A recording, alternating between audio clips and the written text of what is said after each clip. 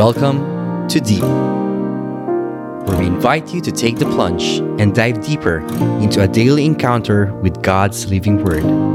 Journey with a collection of personal reflections of other souls as we all draw nearer and deeper to God's heart. Hello and welcome to Deep. This is Charm, and today is another episode of Sonshine Saturday. Join me in reflecting on God's Word from the Gospel according to John, chapter 14, verses 17 to 14. If you know me, you will know my Father too. From this moment, you know him and have seen him.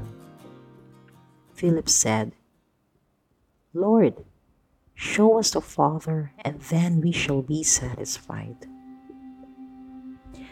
But Jesus said to him, Have I been with you all this time, Philip, and you still do not know me? Anyone who has seen me has seen the Father. So how can you say, Show us the Father? Do you not believe that I am in the Father, and the Father is in me? What I say to you, I do not speak of my own accord. It is the Father living in me who is doing his works. You must believe me when I say that I am in the Father, and the Father is in me, or at least believe it on the evidence of these works. In all truth I tell you, whoever believes in me will perform the same works as I do myself, and will perform even greater works, because I am going to the Father. Whatever you ask in my name, I will do, so that the Father may be glorified in the Son. If you ask me anything in my name, I will do it.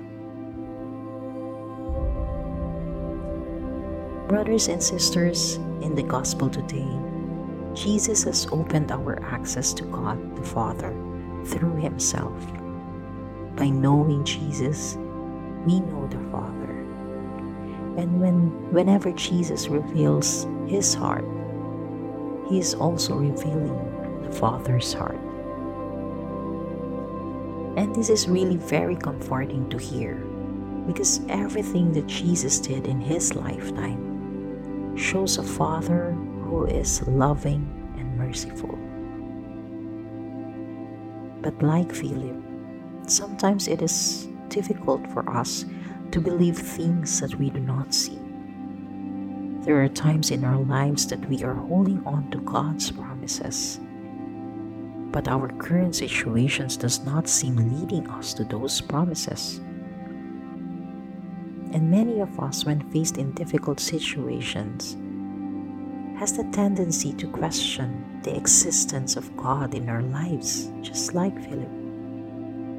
But Jesus, in response to Philip, reminded him of how they had been together all throughout.